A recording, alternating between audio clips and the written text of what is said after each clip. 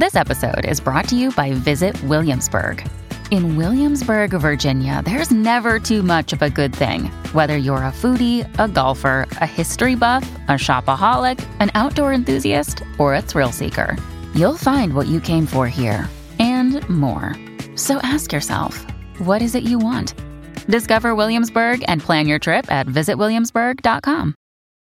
When you need mealtime inspiration, it's worth shopping Kroger, where you'll find over 30,000 mouth-watering choices that excite your inner foodie. And no matter what tasty choice you make, you'll enjoy our everyday low prices, plus extra ways to save, like digital coupons worth over $600 each week. You can also save up to $1 off per gallon at the pump with fuel points. More savings and more inspiring flavors make shopping Kroger worth it every time. Kroger, fresh for everyone. Fuel restrictions apply. The Burt Show. All right, so To Catch a Cheater, War of the Roses. Everything was just fine.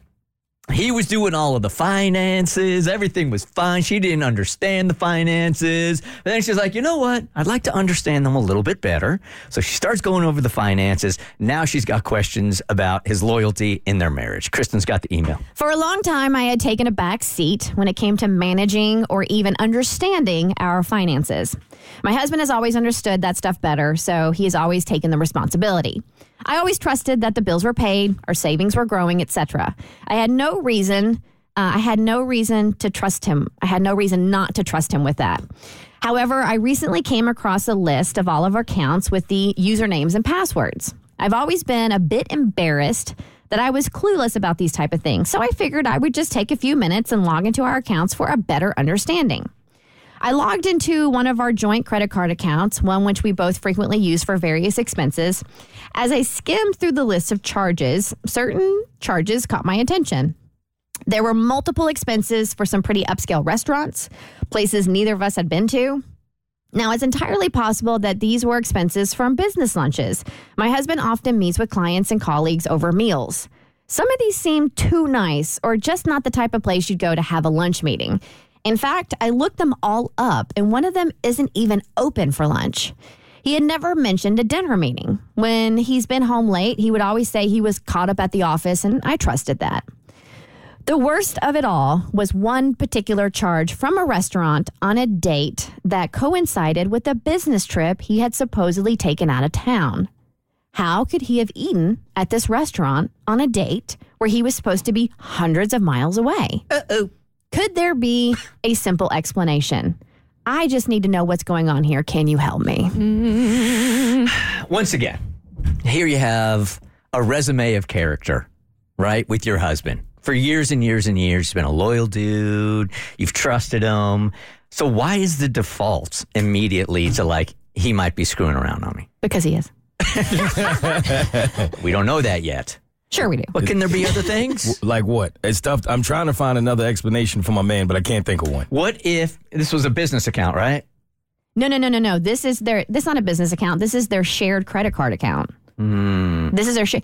And so, is it possible he gave somebody the card that couldn't afford a meal in a different city to use the card? but if he was in a different city, why wouldn't there be charges from that city on the card? Wouldn't be charges on the city and the card. Yeah. So he lies. Right now. He's a liar. Yeah, right now. He may not be a cheater, but he's a liar. Liar, pants on fire. How do you explain being hundreds of miles away from a place that your card says you were eating at? It was stolen. It was stolen, huh? Now he's the victim. And he didn't try to get the card back because he figured whoever stole it really needed it. So why lock it up? Let them just use it. So it was They obviously stolen. needed lobster. Exactly. It was stolen, and he was being philanthropic, and she's like blaming him for all this. He should be thinking about leaving her. Absolutely. It's toxic in there. He is the patron saint of infidelity. So we'll test him tonight. We'll try to get some answers, and we'll have her on tomorrow morning. All right, Abby, you're calling it a backhanded compliment. Yeah, one of my friends was told that her other group of friends don't want to go out with her to bars because she's too hot. So I got to be honest, all my friends, straight 10s. They are the most beautiful women I've ever seen. Oh, It'd thank be- you, Abby. That's so sweet. sweet. You're welcome. I just love to build women up. And I thought we were friends. When's the last time you went out with her? Yeah, I'll sit over here with the 4s. And so, I mean, this would be great. Like if I was into women, but as of 7:15 a.m. today, I'm still helplessly attracted to men. But all my friends are super hot. And I was catching up with one of my gal pals over the weekend, and she went on this trip with her other group of friends, who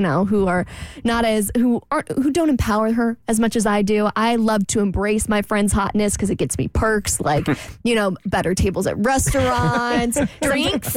Guys will come over and want to buy her drinks, and I'll get to have a couple sips.